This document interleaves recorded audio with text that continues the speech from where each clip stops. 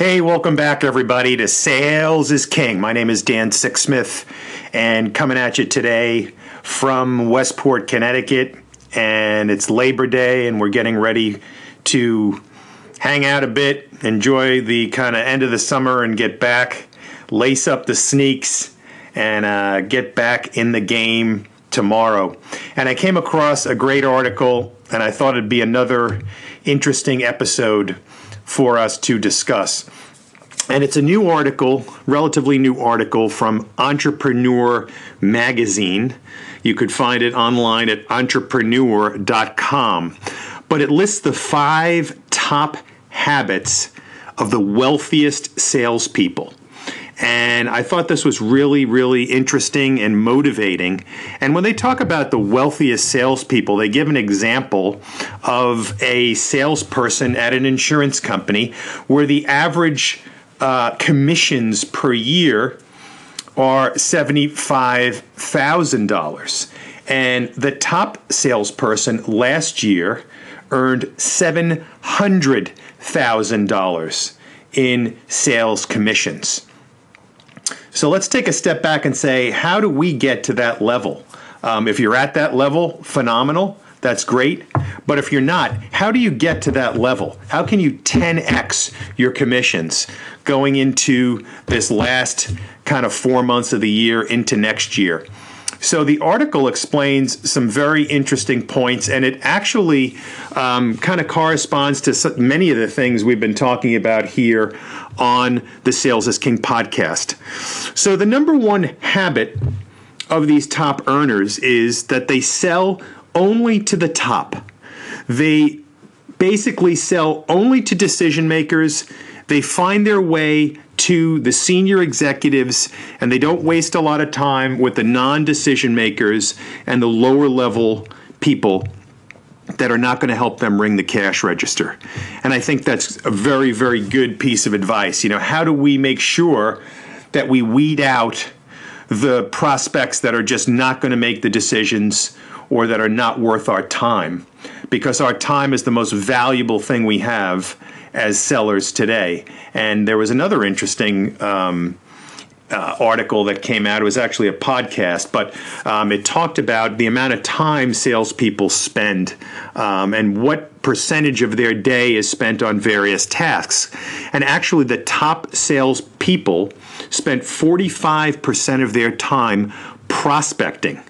The salespeople that did not do well spent a significant amount of time on administrative work, paperwork, CRM stuff, etc. So one of the key takeaways is, how do we reduce the amount of time we're spending on paperwork and increase the amount of time we are spending on prospecting? And then not only that, but how are we going to make sure that we're laser focused on prospecting to the key decision makers and the senior executives? And then not only that, what do we have to say when we get in front of those senior executives? Can we speak their language? Can we connect with them on a peer-to-peer basis? And how do we resonate with those senior executives? The number 2 habit of these top sales earners is that they make bigger sales, not more sales. So they're figuring out how to crank up the dollar volume of each of the sales. They're expert at kind of upselling. They really know their solutions. They figure out how to increase deal size. And not only that, the article says that these top earners know how to fully exploit their current accounts. They know how to ask for referrals. They know how to cross-sell within the organization. So bigger sales, more volume with the current account base, but also the average selling price is higher than the less successful salespeople. So let's think about how we increase our deal size. How do we wring more water out of the towel of our current account base? Are we asking for referrals? Are we fully penetrating the people that we're currently doing business with? Next, and this is what we talked about earlier, they only focus on money-making tasks. Critical. And again, it's validated by the other study that came out a while back on what the successful salespeople are doing from a time management perspective. Only focus on money-making tasks. Everything else is secondary. Paperwork, order fulfillment. You figure out a way to get help in the organization, have people backing you up with that, rather than you wasting a lot of time on that. So think about your time management. Think about how you spend more time prospecting, more time in front of, I've got to turn off that email. More time in front of the customers, more time in front of the right people, the senior people. So think about your time management. The next one is they know how to gain leverage. They know how to get leverage. And this comes back again to that current account base, your existing customers, and how they're powerful resources for you to get more sales.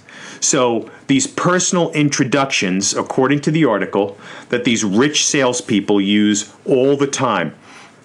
They're working with their current customers, the people that know them the best, and asking them for additional people that they can meet with. So they're taking the leverage of the current sale, of the current relationship, and they're turning it into additional incremental revenue. So know how to get leverage is number 4. And number 5, and the last one is, they prioritize outcomes over to-do lists. So rather than getting involved in the checklists and the minutia, they understand how to remove the distractions, how to focus on the outcomes. Where do they want to be? How do they close these deals? What is the most important areas that they can focus on? And they don't make the mistake of getting bogged down in these unending lists of things that might not be important. So they know where to focus their time. They know that they are outcome focused. So very interesting article. I would definitely recommend it. It's definitely a way to think about your sales game and how to pick it up. It's the 5 powerful habits of the wealthiest salespeople. And how do you and how do I become in that elite group of the wealthiest salespeople in the country and in the world? And that's what we'll continue to talk about here on the podcast. We'll definitely bring in experts from the outside. We'll interview them. We definitely want to hear from you and what you have to say. And until then, we'll talk to you on the next episode, and have a good one.